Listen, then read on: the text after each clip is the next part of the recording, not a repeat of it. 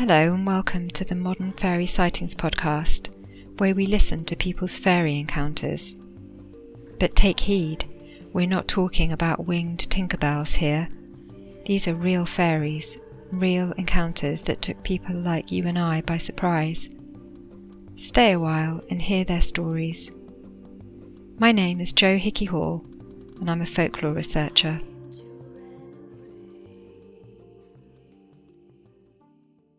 Hello dear listener, I hope you're managing to keep well in these challenging times. I'm endeavouring to keep things as simple as I can, meditating, resting and minding what I place my focus on, avoiding activities that make me feel worse about the situation. Do what feels right for you and pay attention to your own well-being. In light of that, and before we get to our chat with Lucy Brydon of the One Scot, One Not podcast, I want to let you know that the project's focus is shifting somewhat for a period of time. At the moment, I'm very much tied up with producing episodes every 2 weeks.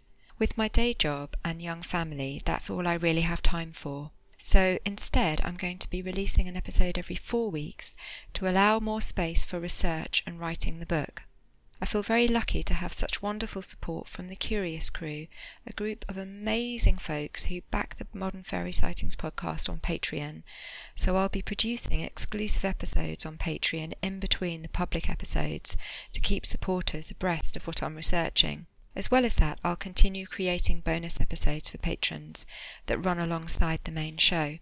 As you may know if you've been listening a while, I've always been very much led by wherever the project leads, and making space for deeper research and writing feels right at the moment.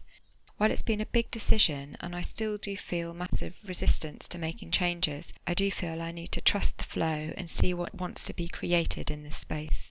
As a much valued listener, I'd love to know your thoughts on these changes, and if you enjoy the show and want to hear more original material and get involved in our open-hearted community, then you can find us on Patreon. You can join for as little as £3 per month, take part in our monthly Zoom video chats and gain access to our Discord chat as well as other updates and bonus material. Another thing I need to let you know is that my contact form on the website hasn't been working for some time.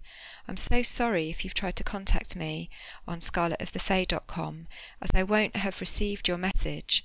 I thought it was fixed months back and it wasn't. Very upset and frustrated about that, so until I find a way to fix it properly, please contact me on scarletofthefae@gmail.com and I will always contact you back. Now, let's get into this episode, which is a great chat with Lucy Brydon of the One Scot, One Not podcast. Lucy and Karen cover Celtic myth, legends and folklore in their informative yet humorous show, which I always find uplifting. And let's face it, we could all do with more reasons to smile right now. So please do check them out. Lucy shares a number of her own extraordinary experiences, and as usual, if you'd like to hear more of the conversation, you can head to Patreon, where there is a bonus episode treat just waiting for you. As with many of my chats with other researchers, I will release the video version of our interview in the coming months. Enjoy! And don't forget that links to One Scot, One Not and Lucy and Karen's artwork and retreat are available on the show notes. Time to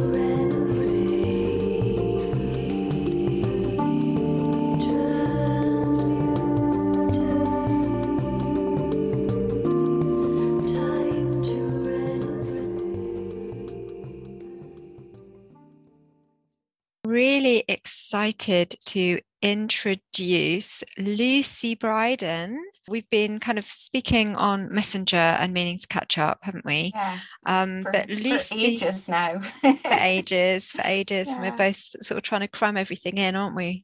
Yeah. All the time. But I'm really pleased that we've now managed to find some time to have a proper chat. So Lucy is one half of One Scot, One Not, being the One Scot, of course. I'm the Scottish one, yeah. Yes, with Karen Campbell. Lucy lives in Aberdeen, is a fine artist, and your work is, to me, it was really beautiful. It's quite sort of esoteric-y, magic-y. I suppose it's quite otherworldly, in fact. What would you say? Wildlife. Yeah, I mean, I'm definitely influenced by that part of the things that go on in my brain, that imagination that takes me in to that other world. So I do a lot of animals, but I like to put them in, they're not too realistic. I like to put them into situations that are a little bit more otherworldly, for sure. A little bit illustrative rather than fine art. It's a bit in between, I guess. Okay, yeah. Mm-hmm. Maybe you can show us some of your pieces later. That would be nice. Yeah. So welcome. And just thank you so much for your kind support of my podcast, Modern Fairy Sightings podcast, We because love it. oh, thank you. It's both of our favorites. Karen is a little bit jealous that she's not here. It's safe to say hi to you. We love it so much. We've told everyone that they need to listen to this podcast. You are great. way better than us. We are way more amateur than you. All of us are just finding our way, aren't we? We're just so, I think this is the great thing. I don't know about you, but I found there's lots of people. There's something about lockdown where so many people have just found their groove with things and they're going for it. And, you know, we're all finding our way with it, aren't we? But, you know, it's just what we really love doing. So, you know, and what I really love about One Scot, One Not is obviously the vibe between you and Karen is great. And it's just a really lovely chat. I mean, even this weekend, I was prepping for our, you know, big family do and cooking. So I was getting everything out for baking, and it was a lovely conversation to listen to. You learn something, you have a laugh, you have a bit of a snigger at various points throughout, and it's just a really lovely, friendly, interesting podcast. So, you know, I hope any fairies listening don't think that we're making fun of them and then take it out on us, because we really do take that part seriously, but it probably doesn't come across that we take it seriously, because we do like to bounce off of each other. We've been friends for a long time, Karen and I. We do quite a lot of projects together. We hold a yearly retreat in a castle here, not far from me. And obviously that was held off because of the pandemic, but we're hoping to, we've got it organized for 2022. And that's a week-long retreat where we have ladies come and we do art and we go and visit stone circles and castles and things like that. And we also teach a class together online. So we both teach online art classes, and we started off doing the podcast and then realized that both of our fascination with folklore and Scottish Celtic myths and legends and things like that, just doing the podcast wasn't enough, that we wanted to take it a step further. So we now also teach a class called the Celtic Collective, where we're doing basically what we want to do, which is paint fairy folklore type art all day. So we're doing that with our students. And we also look at other famous artists that paint that kind of artwork. So obviously Brian Froud is one of the big favorites of both of ours. We love him so much. His artwork is just amazing. So we look at the kind of artwork that's produced by artists like that and guide our students through how they might produce their own in their own style. And the podcast is just a lot of fun. Basically, it's me and her chatting like we would normally do over Zoom if we weren't recording, but we happen to record it. Just get a little bit sweary in places, but that's just the way that we bounce off each other. We have a lot of fun together.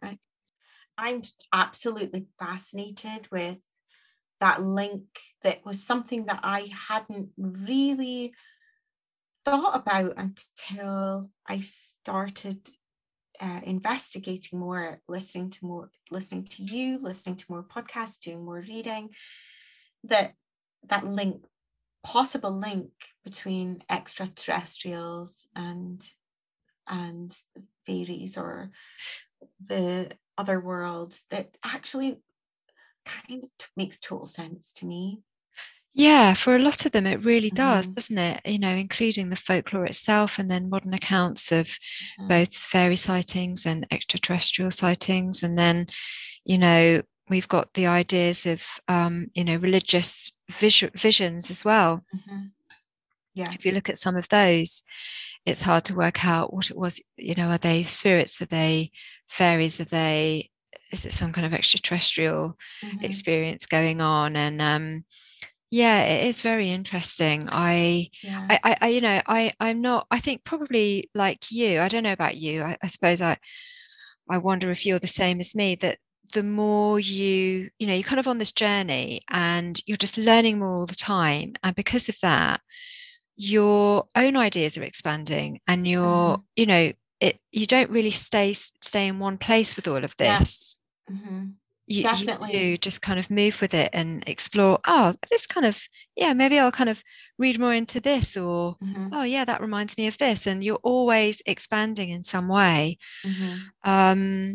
I think that's a good thing. I think, it's more healthy to sort of start with the idea and maybe even continue with the idea that we really don't know anything. Mm-hmm. um, we know what we've experienced ourselves. That's all we can know. And even then, we Yeah. don't know what is behind that or what's causing it or what we've Yes. tapped into. Because somebody standing next to you could have had the same experience and just have a completely different perception of that, Yeah. like anything else in life. Uh-huh.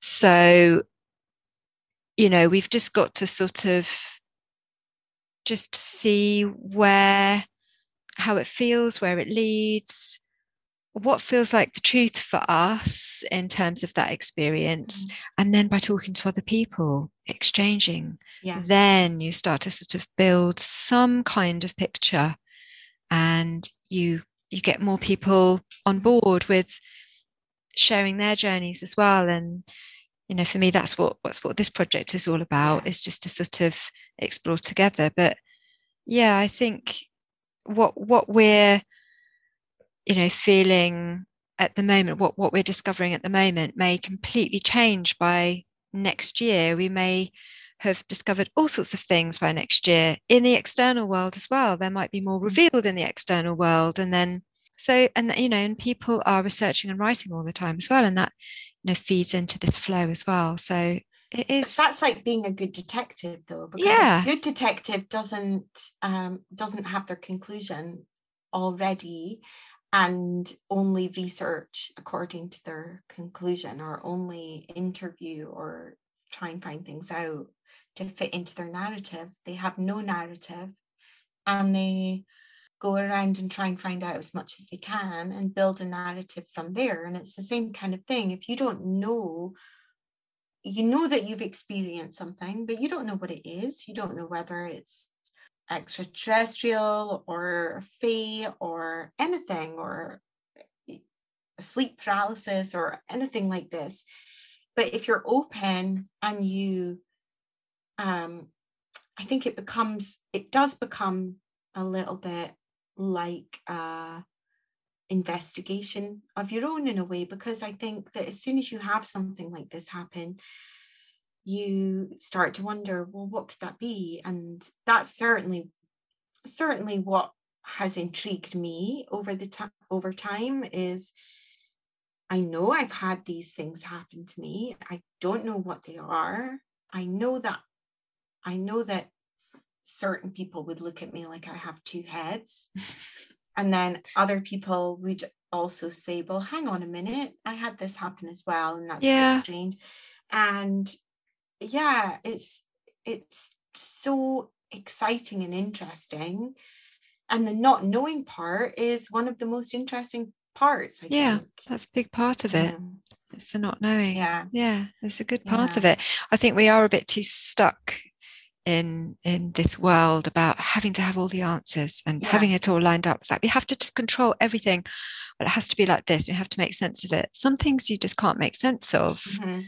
And I think, things are revealed in time anyway. There's a sort of sense of that. It seems, throughout history, it seems to work like that, that things are revealed when they're meant to. And let's just kind of enjoy, the investigative work and the sharing. And there's just a joy in that, really, isn't there? If you're into it like we are. And things might not ever be revealed. And in fact, yeah, a lot of the problems with the human race have come about because people have decided that what they think is the truth is definitely the truth, and everybody else is wrong. And so they then have to ostracize all those other people because what they think these strange things that have happened to them have happened because it's a certain god or a certain thing, and everybody else is wrong. But actually nobody knows. We just have to be more humble. Mystery. Yeah, it is. And just being a bit more humble about it. I mean, just generally as humankind, I'm talking about, and just leave a space for people to share what their experiences are. So because you had a really interesting experience, event that unfolded, didn't you? I did. So not the first ever strange thing that happened to me, but the first thing that I would say was possibly of that realm, although I still don't have an answer, was when I was I didn't know I was pregnant, but I must have been pregnant. It was that time, just before I found out I was pregnant. And I was living in Spain at the time. I was actually living in a bus in Spain. It was in the south of Spain, in the mountains, in Andalusia, which I think is a very magical place. There's a lot of weight and heaviness to some extent in parts of that land, certainly because of the Civil War. There's a lot of people were mass murdered and things like that. But it's also, I feel, quite a magical part of Spain. So I was living in Spain in this bus, and I was my ex. It was not a good relationship. It was at the time, but it went south as soon as I found out I was pregnant. He kind of turned into a little bit of a different person. Anyway, he had his back to me and he was cooking. It was the evening and I was lying on the bed, and so it was quite a big bus, and the bed was at one end. It was it wasn't like a camper van, so the bed was already set up all like the a proper time. bed. Lovely. Yeah, it was made out of wood, and I was lying on the bed and he had his back to me. He was at the other end and he was cooking, and I was in that state where I wasn't sure if I was asleep or awake. I felt like I was still awake, but I could have been slipping into sleep. That feeling almost where you feel like your eyes are closed, but you also feel like they're open and you can see through them, even though they're closed. They're just relaxed and And suddenly there was a woman appeared, and she was, I can just describe her as like almost like one of the elven people from Lord of the Rings. She was thin and ethereal. She had long blonde hair. She was just wearing like a simple kind of gown, that kind of medievally, like just a simple gown. And she just felt very ethereal.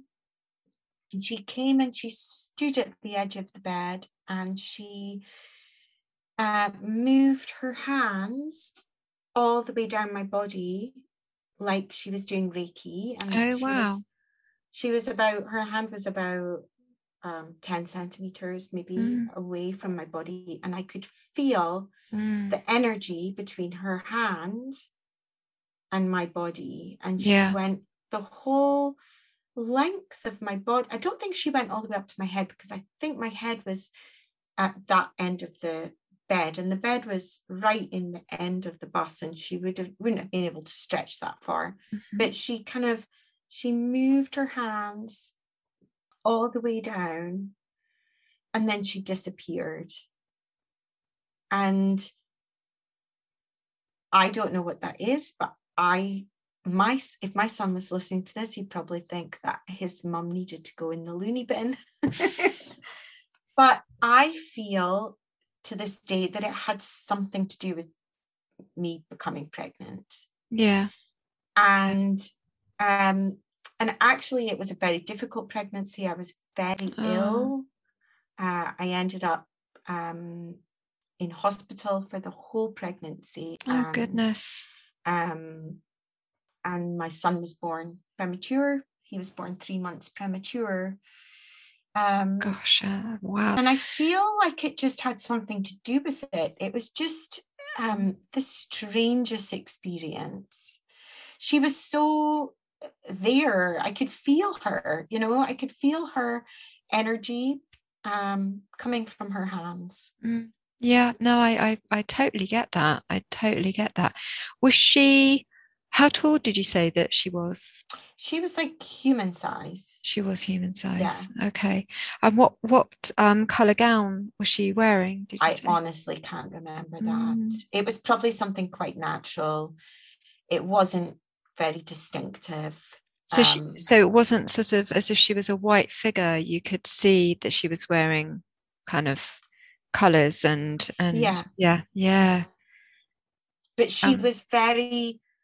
Now, some people might say that was an alien visit rather than a fairy visit or an angel visit. Which one is it? It sounds angelic, but I think the funny thing is with angel visitations is that they're really tall and their presence is so different to fae or anything like that.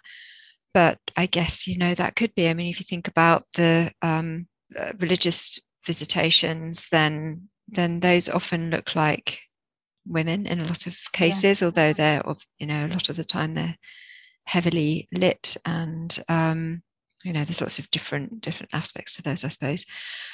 Did you get eye contact with her?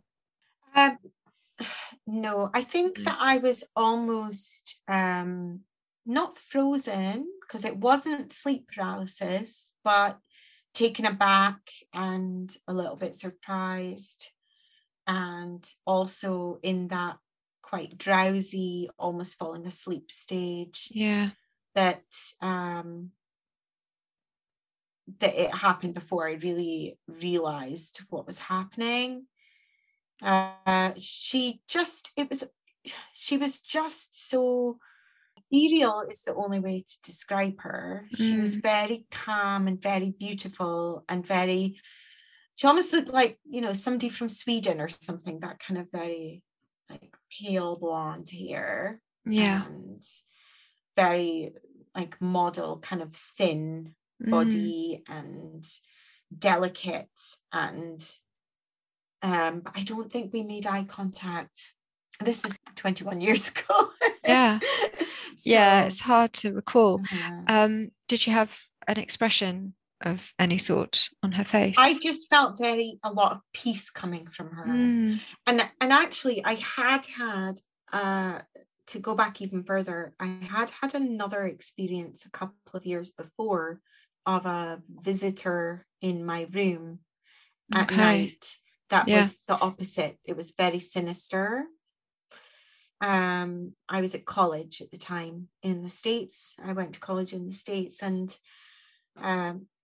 in the dormitories there you have a roommate, and so there was me and my roommate, and Our beds were just mattresses on the floor because we were being edgy. And we had them set up like an L shape. So her mattress was there and my mattress was there. And then we had a sofa that we'd stolen from somewhere.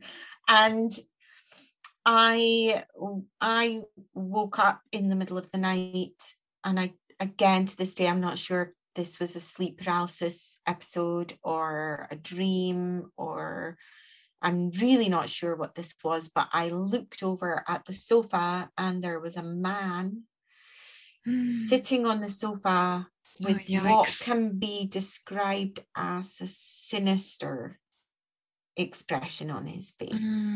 It was like he was smirking at me.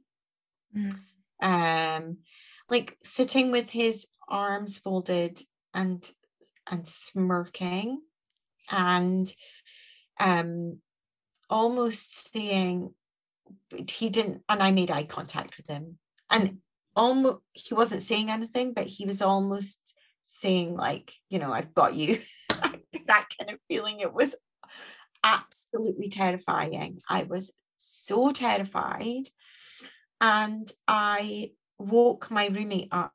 I thought, was I asleep? But I'm not sure if I was, because I had crawled over from my bed to her bed. I was trying not to move too much, I think, and she grabbed me when I woke her up, like I must have scared her. And she grabbed me and she was like, what are you doing? And she disappeared. And the next morning, one of my best friends, she used to come to my room on certain days of the week when we had class together, and she would make coffee in the kitchen downstairs and bring it up, and we would sit and have coffee together, and then we would go to class. And the next morning she came and said, I had the strangest thing happen last night. And I said, what? And she said, there was a woman in my room. And I said, there was a man in my room. How bizarre. It was so bizarre. But I still to this day don't know whether that was whether it was a ghost, or a ghost or a sleep paralysis. It was strange that she had the same thing happen on the same night. And was it horrible for her too? Was it a horrible not experience? As horrible. That woman told her that she would get ill soon, and she did. She came down with a chronic, like, I think it was her thyroid or something. She got diagnosed with something not long afterwards. And the woman was sitting in her room and said, you're going to get ill soon. Geez, so that is really, they might keep trying. Yeah, that is really, really, really creepy. So you didn't have any recognition of this man at all? No, he just looked evil. Oh my goodness. It was like that, like a trick, like I'm going to play a trick on you type evil, not a serial killer evil, but like almost like I'm scared. I know I'm scaring you, and I'm doing. Yeah, that is horrible, isn't it? That is really nasty. Yeah. So when this woman appeared and she was all beautiful and angelic and lovely, that was a completely different experience. Felt very peaceful and very calm. And I just felt like I was getting this massage but she wasn't touching me. I felt like I was getting a Reiki session or something. Maybe it had something to do with me becoming pregnant. I don't know. I do feel like my son was a little bit of a miracle, because he survived through all these terrible health issues that I had that weren't anything to do with him. And so maybe it was like a protection or, something. I don't know. Yeah. That is lovely. What had been happening that day when that happened? If you can remember. I can't remember. I can't remember either of them, what had been happening. No. And did she hover over any part of your body when she laid her hands over? I can't even remember that really. I mean, I think she probably only went up as far as my middle because my other half was too far away. Although there was an otherworldly aspect feeling from her that she was I mean obviously I couldn't see her feet, but I did feel like she was maybe possibly stretching or hovering further than she would normally. But I can't really remember whether there was any particular part so long ago that and then I had so much happen like not long after that that was quite traumatic, that a lot, you know how sometimes when you go through a lot your brain almost it cuts things out, it erases, forgets them. Mm-hmm. Yeah, that's right. But the feeling from that sounds as if it was you know, a really lovely healing experience, that she came and offered something. And how pregnant were you at the time? How long? I didn't know I was pregnant. Oh, that's really, so that's I think this must have been in that little period just before I actually very special. That is really lovely. But I feel like it had something to do with that. Definitely. I think, you know, you know yourself what it really relates to. And I think, you know, if you hadn't realized that you were pregnant at the time, and then you have an experience like that where you have a physical sensation as well of this healing taking place, and it's you know, over your reproductive area, then it would make sense to put those two events together. And that is lovely. So it would have been nice if she'd been a bit more healing and I hadn't got so ill while I was pregnant. But maybe there was, maybe the protection was enough to stop it getting even worse. You know, it could have been even worse. Yeah, those first three chakras are the sort of more earthbound chakras. So, you know, the red chakra at the base of your spine being money, home, job, and then the orange chakra around your reproductive area is you know, food, sex, and emotion. This is from the healing system that I use, body mirror system. I know there's different ways in which people look at chakras from various different philosophies, but the one I use is like this. And then solar plexus being power, control, and freedom issues. So those first three chakras are very much the sort of departments, if you like, that we tend to deal with in our world. You know, all of those different departments in our life. So but who knows what the meaning was, but it's what it meant to you. It's what it meant to you. I haven't decided exactly what that was. I just have the intrigue of it and the pretty vivid, I mean, I can't remember every single detail, but pretty vivid memory of it happening. And through that sense of wanting to find out more and not necessarily needing an answer, but being open to the wonder of different experiences and what they could possibly be, and knowing that there isn't just what we see necessarily, that there might be other things that we don't normally see that might be playing around in this universe with us. And you almost get a little glimpse into it when those kinds of things happen. And it makes you more willing and open to research and open to experiencing more things, certainly. Yeah, definitely. And I'm just thinking as well about how because I know I had some experiences when I was pregnant, and you know, when I was first very, very early on. I wonder how many women do have these experiences, because that in itself is liminal state as well. Mm-hmm. Yeah, I guess Yeah, we're super sensitive at that time. yeah. And And without yeah, wanting to get into religion in any way, if you think also to the, the Mary and Jesus absolutely. story and the Yeah. Angel visitation, Gabriel. Yeah. it could, who knows what that was really? Yeah, I Could was have been thinking something exactly very that. similar. Yeah, yeah, yeah. It really does make me think of that. Yeah. So that could be quite interesting. I would really like to read more into that Yeah, and find out more about that. But maybe if anybody is listening, that they could get in touch and let us know if they've ever experienced anything like mm-hmm. that. But I it know would be I'd interesting love to to know. hear if anyone else has had something similar. Yeah.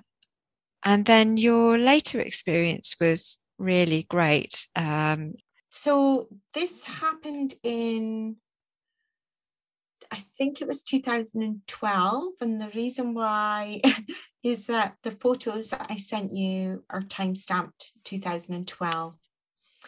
And they were when we went back to investigate, and that was not that Okay. long afterwards. So I was in the car with my son and a friend of mine who was visiting me, and we had to deliver her back to the train station. So we were on a time schedule, a time crunch, because she had a train to get. And we were driving a road that I drive all the time. It's not an uncommon road to me. And as we were driving along this road to get to the train station, all three of us saw a sign that said fairy ring, but it looked like it wasn't like a piece of wood that someone had written on. It looked like almost like the kind of sign that the National Trust or Yeah. something would make. Those brown signs with Those the kind of brown signs. heritage kind of Yes, location exactly. type site. Yeah, Yeah. it looked like one like that. So it was like metal. So it's metal Yeah. sign, wasn't it? Like an Mm-hmm. official looking. Like it looked official, and Yeah. um it was on the side of the road with a metal pole. Mm. It would look like it had been there forever, and it was pointing up the path that came off the road, Mm. and it said fairy ring. And me and my friend both saw it. My son remembers seeing it as well, but uh, he doesn't really have any time for any of this nonsense, as he would say, but he does remember seeing the sign. And Yeah. we saw it and said to each other, oh my goodness, I've never seen that sign before. I mean, it looked like, I was shocked that it was there because I drove that road all the time and I'd never seen that sign before. But because it said fairy ring, Mm. we were like, oh my God, I wish we had time to stop and investigate, because it says fairy ring and I'd love to see what's up there. But I had to take her to the train. She had a train to catch. So she said, or I said to her, I can't remember, like, we'll stop next time you're down. We'll go in and park the car. It's the countryside, so it's not in the middle of a town. It's in the middle of the country. It was in between my village and the town where the train station is. Yeah. And there's fields all around, but there's not necessarily anywhere easy to park the car. But we said we'll park the car and investigate next time you're down. And then the next time I was on that road, the sign had gone, disappeared. And it wasn't that much longer afterwards. And I didn't tell a lot of people because I already felt like it was something that people might look at me strangely for. But I did tell, there's a woman that lives in my village that is a bit of a self-labeled witch. She's into witchcraft and herbal lore and all of that kind of thing. So I knew that she wouldn't look at me like I'd lost my marbles. And so I told her, and the first thing that came out of her mouth was, "It's a good job you didn't go up there. I don't know what would have happened to you if you'd gone up when that sign was," she said, "that sign was there for you. And it's a good job you didn't go there while the sign was there." And she said it in all seriousness, which actually gave me a little bit of a start, because when I saw the sign, I don't think I knew as much about fairy lore and folklore then. This is 10 years ago. And the potential dangers. I wouldn't have realised there was a potential danger. Right. I thought fairy rings might have been a nice, lovely thing to go and visit. Like, oh, fairy ring. Yeah. Well, you would feel compelled to go and just in the same way that if I saw a sign that said ancient monument or stone circle or any of those things that I'm interested in, that I would have gone, oh, that looks interesting, I want to go and visit it. And then when she said that to me with such seriousness, she said it so quickly and with such seriousness in her voice that it gave me a bit of a start. So the next time my friend was visiting, I said, look, the sign's not there anymore, but let's go and see what's up with this place. So we did. We parked the car, and it was just the strangest place. There was a little track that led up to a copse of trees, and I already find copses of trees to be there's something about copses. They have a very definite sense, don't they? Very definite character. I mean, quite often I'll feel like there's something in that copse of trees that's been avoided for centuries. That's why there's a copse of trees, and the farmers ploughing the field all the way around this copse of tree and leaving this little thing. We have got a lot of them around here where there'll be a field with wheat or barley or potatoes or whatever, and right smack bang in the middle of the field is a little circle of stones and trees that's been left. That's great. It's great that they have been left, because a lot of farmers, do actually, even if they're standing stones. I know where I am from in Jersey, a lot of them were farmed over, And I feel there's always I always get a feeling from them. So there was this copse of trees at the top of the hill, and I'm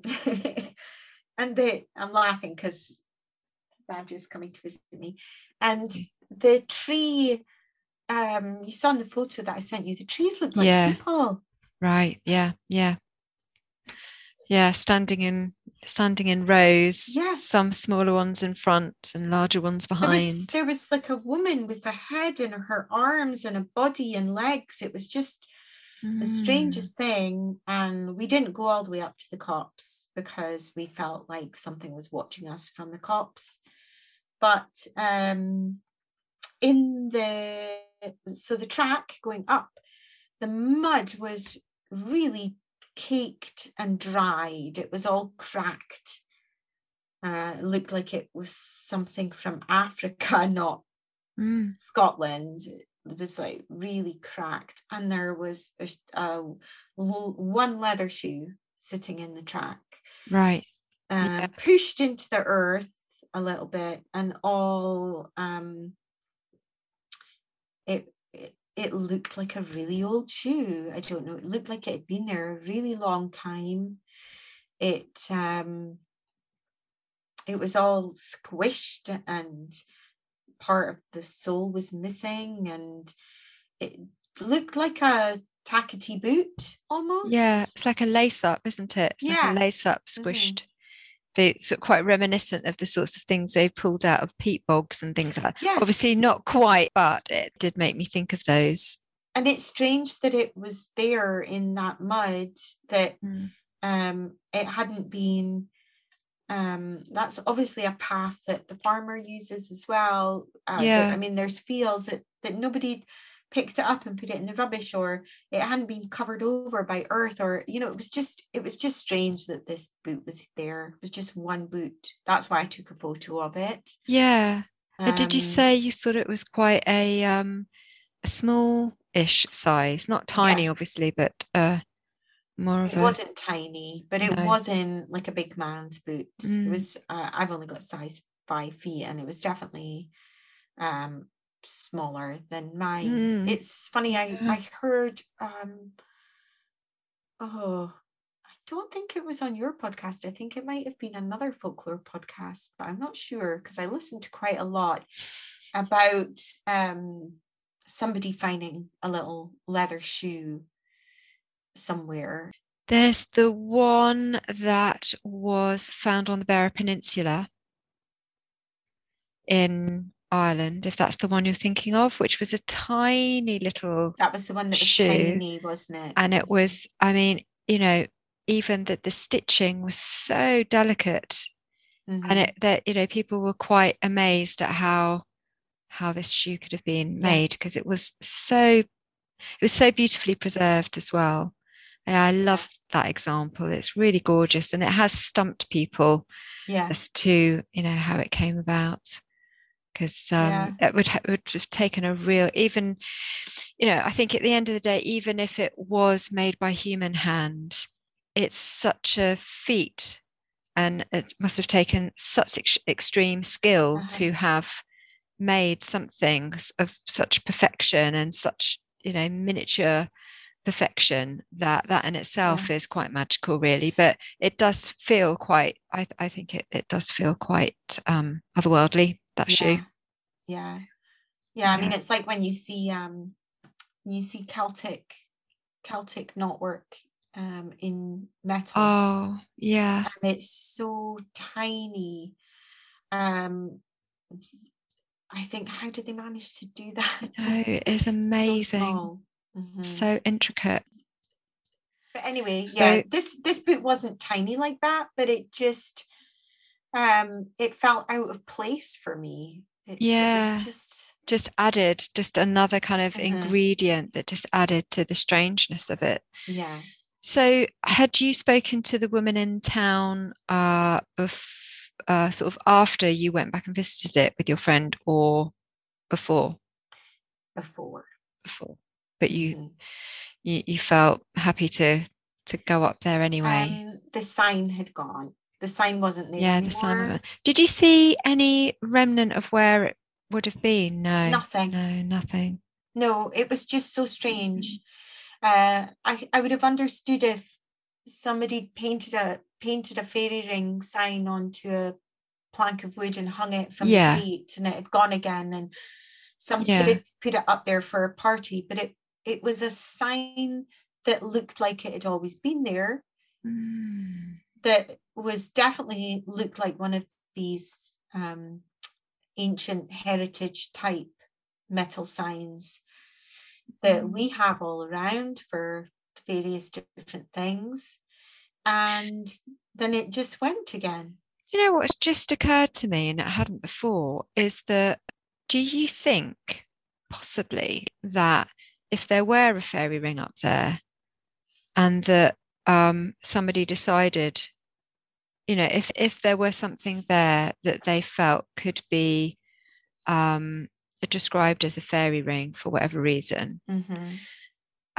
that they could have put a sign up, and that then somebody might have thought, no, we don't want to advertise the fact that there is a fairy ring there. If we don't, I Could suppose you would have be. known if archaeologists had been there, or people that would be Mm-hmm. interested in landscape, or no. Yeah. But it just occurred to me, I wonder if somebody then actually did take a sign down if there was something there. That could be the very sensible explanation, but it didn't feel right, because there aren't any other signs around here for things like that. There's signs for castles and stone circles. Yeah. But there's no signs for things like that. It just seemed so random, and it was so all of a sudden, and it was literally a road that I would travel at least once a week. So it was like there and then gone again the next time. It was so quick. It wasn't like it was there and then it was gone again months later. It was just there and then gone. And I don't know. I really don't have an answer. So with your friend, is she a friend that is also interested in fairy folklore, or is that something you? Yeah, we've kind of lost touch, actually, sadly, in the last 7 or 8 years. But she definitely would not have thought that something like this was strange. Yeah. I mean, she was definitely somebody that was open to strange occurrences. Had you guys been talking about fairy related stuff when you were together at all that time? I honestly can't remember. It's nearly 10 years ago. Yeah. But the only thing that I did think of was that, and this was where I was saying it's all maybe connected, and I wanted to tell you the thing about the woman when I was pregnant, was because that happened.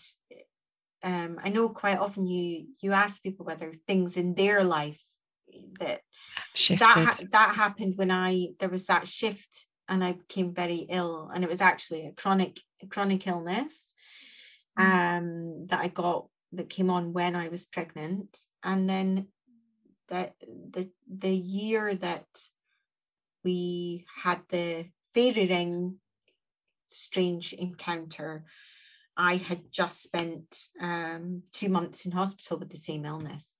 Oh goodness. Yeah. That's interesting, isn't it? It's like feels like a pull to the other world, doesn't it? Yeah. So I had been ill like October to December. The photos that I sent you were April. I think we must have been there maybe in February, something like that, January, February time. Yeah. And also, I think what ties both encounters is that your son was present for both. Yes. Yeah, he was there. Yeah. And he would be the kind of person that wouldn't, him and my mum, if I ever speak about these things in front of them, say you and your wild imagination and your very like strange nonsense, like they don't understand. Yeah. Yeah. It's funny. I mean, you can talk about this to your friends and people like you and I, other researchers and other people that have experienced it, and then but the people in your own family just have absolutely no clue what you're doing, or have no idea of these kind of worlds that you're interested in. And it can just be like that, can't it? But say your son might discover some of the part of this mysterious universe for himself at some point when he's older. I mean, I think the thing for me is that because Karen and I talk about this quite often when we're discussing these kinds of things, is that there are so many people that have had throughout the world. I mean, we are specifically interested in Scottish folklore, but actually fascinated by the fact that there are a lot of parallels between Scottish folklore and folklore from other countries that the same experiences with Yeah, so many similarities. that's right. Uh, Yeah. I This, find that so intriguing. yeah, this argument that it comes from, within society and culture, and Mm. that it arises as a result of society and culture. But, you know, there are so many people all over the place, way back and now, that knew nothing about Mm-hmm. any sorts of fairy folklore or traditions or belief systems, and they just had their own experience and then Yeah. presented it and said, "This is what happened to me." Most of the time, people don't anyway. In fact, people don't talk about these things, but a lot of the time, when people say, "This is what I experienced," and then someone will Mm-hmm. say, "Oh, well, that's interesting because did you know such and Mm-hmm. such happened in your area," or that there are aspects in history that make that experience more meaningful in some Yeah. way. Mm-hmm. Yeah, and even people that say, "Oh, well, it's all a bit of nonsense," and I don't really believe in it. If you ask those people, usually they have had some kind of experience that they can't Mm-hmm. explain. So as you Mm-hmm. say, it's happening, it's always happened, happens everywhere. Yeah. And people, like, if they're into it like you and I, it's like, oh, this is really interesting, and want to learn more. But for some people, they would just rather sort of close the door on it and not Yeah. think about Mm-hmm. it anymore, and that's okay too. But Yeah. Mm-hmm. it's certainly true that these very strange coincidences, synchronicities, and strange Mm-hmm. experiences go on all the time. Yeah. So And throughout time as well. So yeah, this is it. things from hundreds of years ago. Yeah. I'm certainly no expert, but I'm absolutely intrigued with the the books with Mm. the older stories and things that were collected in the 1800s, um and actually today, just before this afternoon, before we came on, I thought, I wonder if there's any fairy encounter stories from my area. And there was one there's a big hill near me. It's quite a dominant hill on the landscape. And it's actually got its own almost like creature story. There's like a giant, he's supposed to be a giant that Mm.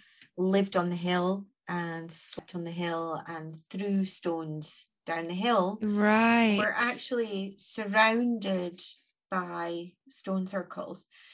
There's a multitude of stone circles around in this area in the northeast of Scotland, and some people have started doing research into the positioning of them and how they are in relation to this one big mountain, and how they all kind of face. A lot of them are recumbent stones, and how the recumbent stones are situated and they face in a certain way.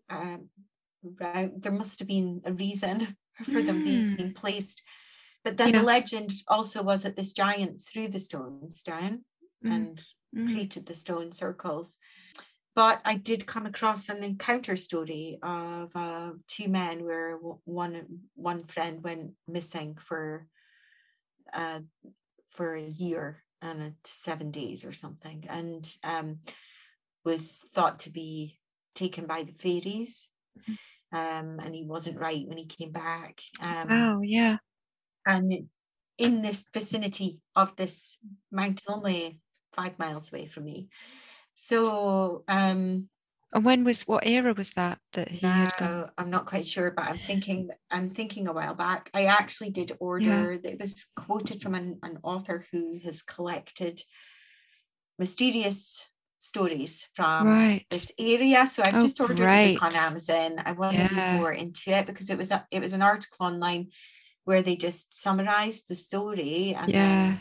and then mentioned the book, Each Set of Curious Aberdeenshire, I think the book's called. So I've ordered it. Okay. I want to read more into that story and find out if there are any particular to this area, because I did Yeah. Google fairy rings after that happened to me. And like you say, I hadn't actually known too much. I didn't actually know the folklore of getting trapped in a fairy ring and disappearing through time. I hadn't known that before I just thought fairy rings were kind of a cute thing, you know. I hadn't realized at the time, and it wasn't until it happened and I had that warning from the woman that I spoke to that I realized, oh, maybe this isn't such a good thing.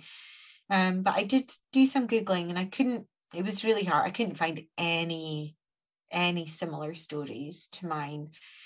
But then it was hard to get through the search results of just lots of photos of mushrooms, rings of mushrooms. Yeah, exactly. And you could try your, as Dr. Jack Hunter was saying, he got some success from local archives. Yes, that's so true. Just keep having a look in your local archives of all sorts, and something might come up through that. But when you went back up to the place where you'd seen the sign of the fairy ring, what did you find up there? Were there any stone circles up there? It was more of like a ring of trees, wasn't it, that you didn't want to? So it was a copse of trees. Yeah. But they're quite often the copses of trees that we have here. I don't know if it's the same in England, but do you get a lot of copses of trees in England? Yeah. It's funny because it's something that they don't really get in the States. Okay. People from the States, they don't. I think they must just bulldoze the fields. Right. Yeah, maybe. But here, quite often the copses of trees were originally some sort of structure, whether it was an old an old building, or a stone circle of some sort. The trees have sprung up in that area, but there is almost like a ruin of stones, a circle of stones that looked fairly old, and then the trees in that middle part. But there was also, I sent you a photo, it did look like a mound. Yeah. Like a mound with stones around it. Okay. Almost reminiscent of a simpler version of the clavicairns, up in Inverness. Oh, beautiful. Inverness. Yeah. So it's like a mound of earth. There was like a mound of earth with like almost like a ruined stones, like the remnants of a ruined building or something round. Yeah. So I'm not sure what that is. Yeah. I'll have to investigate more and see if there's something there, because obviously we get a lot of parts of the of Scotland where there's fairy mounds, being left. See if you can get hold of some really old maps area. Yeah, that's a good idea. And see if there was something there. What was there? So you went up there and just felt like, no, this is not good. And did you kind of just get a bit further past the path with the shoe and then head back? Yeah, we went up and took photos and spent some time looking at it, but didn't walk into the copse itself, the trees with the people. I felt like they were people there. Right. They were almost like petrified wood people. That's what it felt like. The trees shaped like that. So we didn't go in there. Yeah. This is where I'm feeling like, and obviously always trust your own instinct beyond anything else, before anything else. But this is where I feel like maybe you could go back, with a friend so that it feels safe, and just pick somewhere and meditate. And it might not be, you don't have to go right into the really scariest bit at first, maybe further out, wherever you feel like, okay, this is out of my comfort zone, but maybe somewhere that I could sit down, with a friend and meditate and just see what comes up. And just, it's almost like pushing yourself a little bit out, a little bit more each time out of your comfort zone, because that way, a lot of the fears just then, they you kind of face them and you walk through that. And when you can do that, you might find that you start relating to the land there in a different way. So, like I said, I'm not saying just ignore all the, the feelings and the fears at all. But you could potentially use that as an exercise to go a little deeper with somebody that you feel would be good to go with. So not someone that might get completely spooked out, but maybe somebody that is, like you, kind of intending to stay pretty grounded with this, but be quite curious about it and just kind of see what happens. And I think I should really. Just it's just a part of a little self project to see what happens. But I think that would be interesting to see if what the old maps bring up. Because that was nearly 10 years ago now as well, so it might be interesting to see if there's been a change in the landscape, or a change in you. It's a little bit like going into I used to work in a castle, and we would make ourselves go through certain parts of the castle with the lights off. Okay. So that you weren't so scared of ghosts. Right. Okay. Just sort of toughening yourselves up to it a little bit. Push the boundary, But this is the thing, because I think sometimes we can go, oh, that was a bit spooky, and just pull right back. But I've found, personally speaking, and it has been really frightening sometimes, but when I've just gone, okay, I'm just gonna do this. I'm just gonna walk through this. I've got so much from it. And your relationship deepens. You lose a layer of our relationship with nature in these times is so different to what our ancestors were. Yours being Scottish and mine being Irish. And I think that we carry a lot of that with us. It's the unknown, isn't it? And as kids, I don't know about you, but my parents, even though I grew up in the rural Jersey, they would be concerned about me being out. I mean, I was out quite a lot of the day, and I was exploring in fields and making dens and playing and stuff like that. But they would have been concerned for my safety. And I was certainly told to just, be really careful, and as we do with our children. But I think that, we can decide for ourselves at a certain point and just meet the landscape and nature on our own kind of level, and go deeper with that, and as an experiment almost, and see where it leads. So the other thing I was thinking about, that the story about the two guys, and one of them disappeared, and the story about the giant throwing stones down the mountain, makes me think of Bigfoot, because there's this, lots of people seem to report that, don't they, that they get stones thrown at them, and people feel that fairies do that too, the throwing of the stones. And actually, there's also that feeling like, could some poltergeist activity be fairy activity? And we're labeling it as poltergeist activity. And there's a lot of stone throwing that goes on, that kind of thing as well.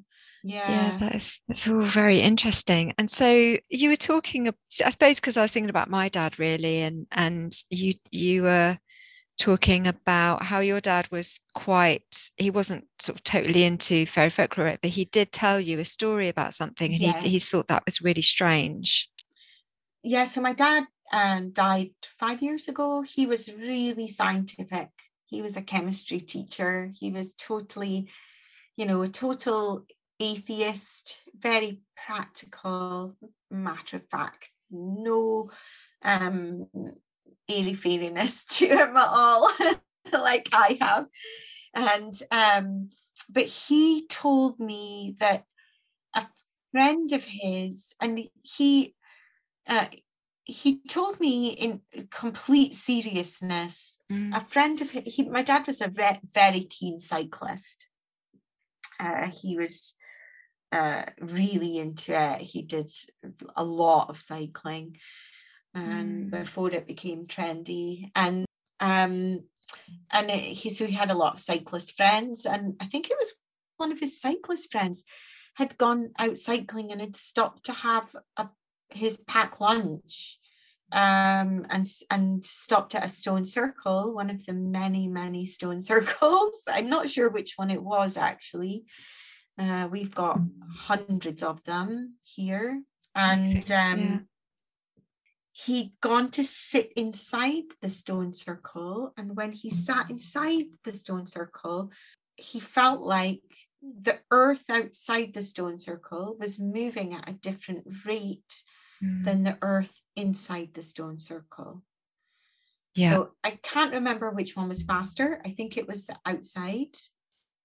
And then where he was sitting, it was like it all slowed down and stilled. Okay.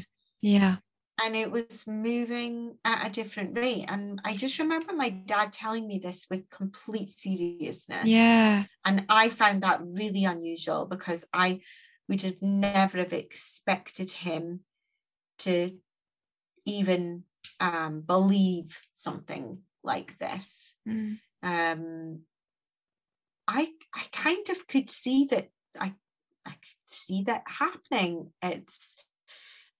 There's a stone circle near me that I go to quite a lot, that you can actually feel buzzing when you feel the stones. You can feel the energy when you go there. You really can. And that feeling of spinning energy, when I go to Stanton Drew and meditate, it's a really funny energy there. It's like I feel like I'm sort of, I don't know which way up I am. That's the only way I could describe it. Sometimes when I'm getting into a meditation there, I'm not sure which way up I am, which although I go deep in meditation at the ones in Jersey, I thought that was a really different feeling. So I don't know whether they all have their own sense. Yeah. But this sense of the landscape spinning or the circle itself spinning is something that my dad described to me as well. Oh, within really? Stories. He didn't say that that's what he'd experienced, but he would talk about somebody finding this different patch of grass that was darker than the rest of it. Because you mentioned on your podcast as well about people having different ideas of what a fairy ring is. For some people, it's the stones. For some people, it's the mushrooms. For some people, it's the fairies dancing in a circle, the idea of that. For some people, it's, that the patch of grass is darker than, or a different color than the rest of the grass. So, but that's something that he had mentioned to me about, feeling yourself spinning and going down and down and down into the earth. Yeah. Which is really, exciting to think about, really. There's another stone circle near me that when you sit, when I don't know if everyone experiences this, but I certainly did. There was one night I went with a friend. Quite often, me and friends of mine will meet in stone circles in the evening. It's a nice place to go. And I went with a friend, and it was very misty outside. It was quite cold. Again, I think it was twilight, and we'd gone and we had a little camping stove fire so that we could light a fire safely without scorching the earth. And we were just having a cup of tea, and so we were sitting against the recumbent stone, but the recumbent stone was shaped like this, so there was a hollow, and you could actually feel, how people say when you go to somewhere haunted that you can almost feel a barrier where the temperature changes. Okay, right. Certainly there's a castle near me that you basically walk down the corridor, and there's a shift of about 10 degrees between one part of the corridor and the next part of the corridor.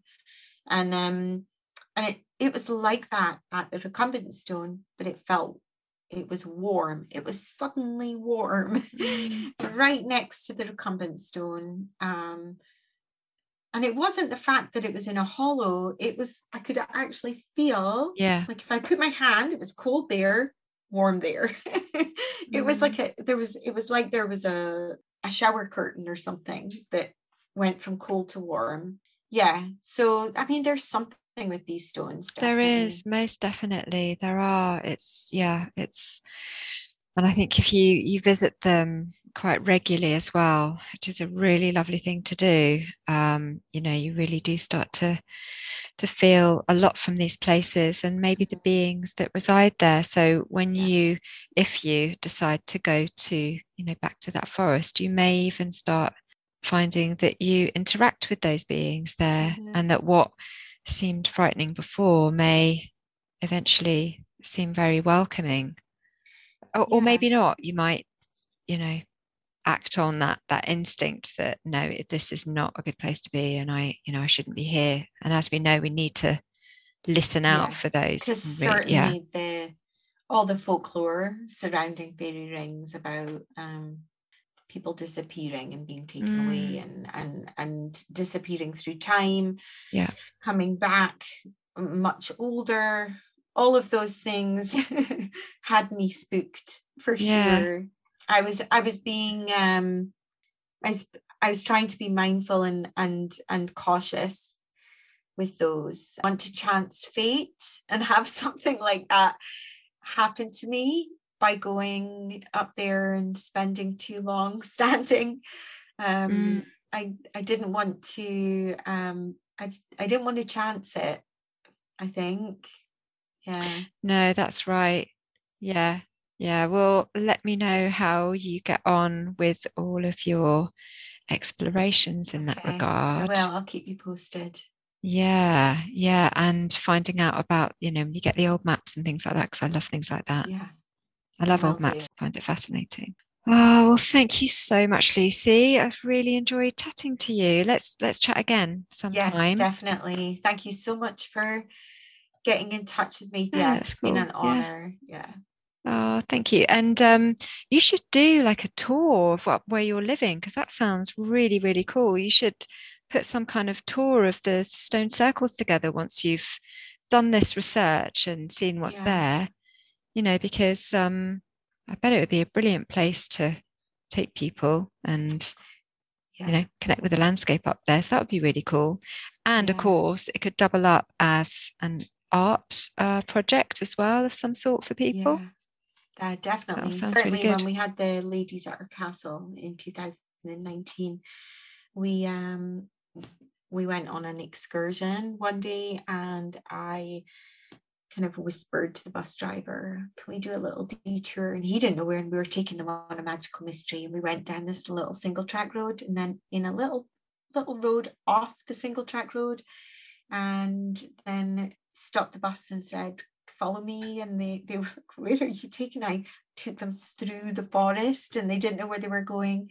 And I took them to my favorite stone circle, which is actually next to a natural burial ground, and it's in the forest, so it's not one that's been cultivated in any way. It's not got the some of them have gates and plaques with information, but this one's just in the forest. And they didn't know. So we were just walking through the forest, and they were following me blindly. I could have been taking them anywhere. And then we got into this clearing, and suddenly we were in this stone circle, and it was just so magical just seeing everyone's react, because they didn't expect that that's what we were going to do at all. Yeah. So, yeah. Oh, I want to come up there and see these things. You have to come and visit sometime. Yeah, I'd love to. Yeah, no, I'd really we keep saying, because we've got some friends in Scotland, and I know Scotland's like a massive place. We've got some friends in Scotland. We must drop off until, but no, we really want to get up there and do a proper tour around.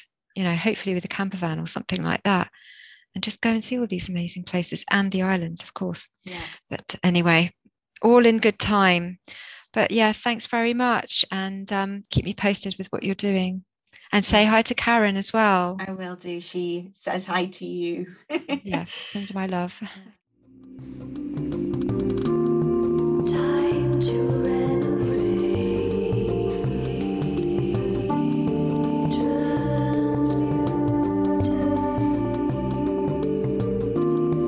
Time to renovate. It was really great to chat to Lucy, and honestly we had so much to talk about that there's a bonus episode on Patreon. In that discussion, Lucy describes some ghostly experiences which took place on their annual art retreat workshop, and general sense of creepiness that can sometimes arise during walks in nature. Her experience during pregnancy is a very powerful event. We don't know who that being was or what prompted them to provide what sounds like some kind of energy healing to Lucy, but it felt like a fairy or even angelic presence to her. There are a couple of encounters on Simon Young's Fairy Census, links at scarletofthefae.com, that relate to pregnancy, and there is of course the previous episode of this podcast, Make Haste for Midsummer. I will keep looking for more cases and share them on the show notes as I find them. As I said, pregnancy is a liminal threshold, an in-between state, which by definition could induce extraordinary experiences. The case of the fairy ring sign is an interesting one. Did Lucy and her friend pass by a moment of enticement into the other world? We can all think of encounters in our lives that felt strange or didn't make sense, just a feeling about a person or a place that wasn't quite right. This universe is full of mystery, and pockets of strangeness seem to pop up once in a blue moon.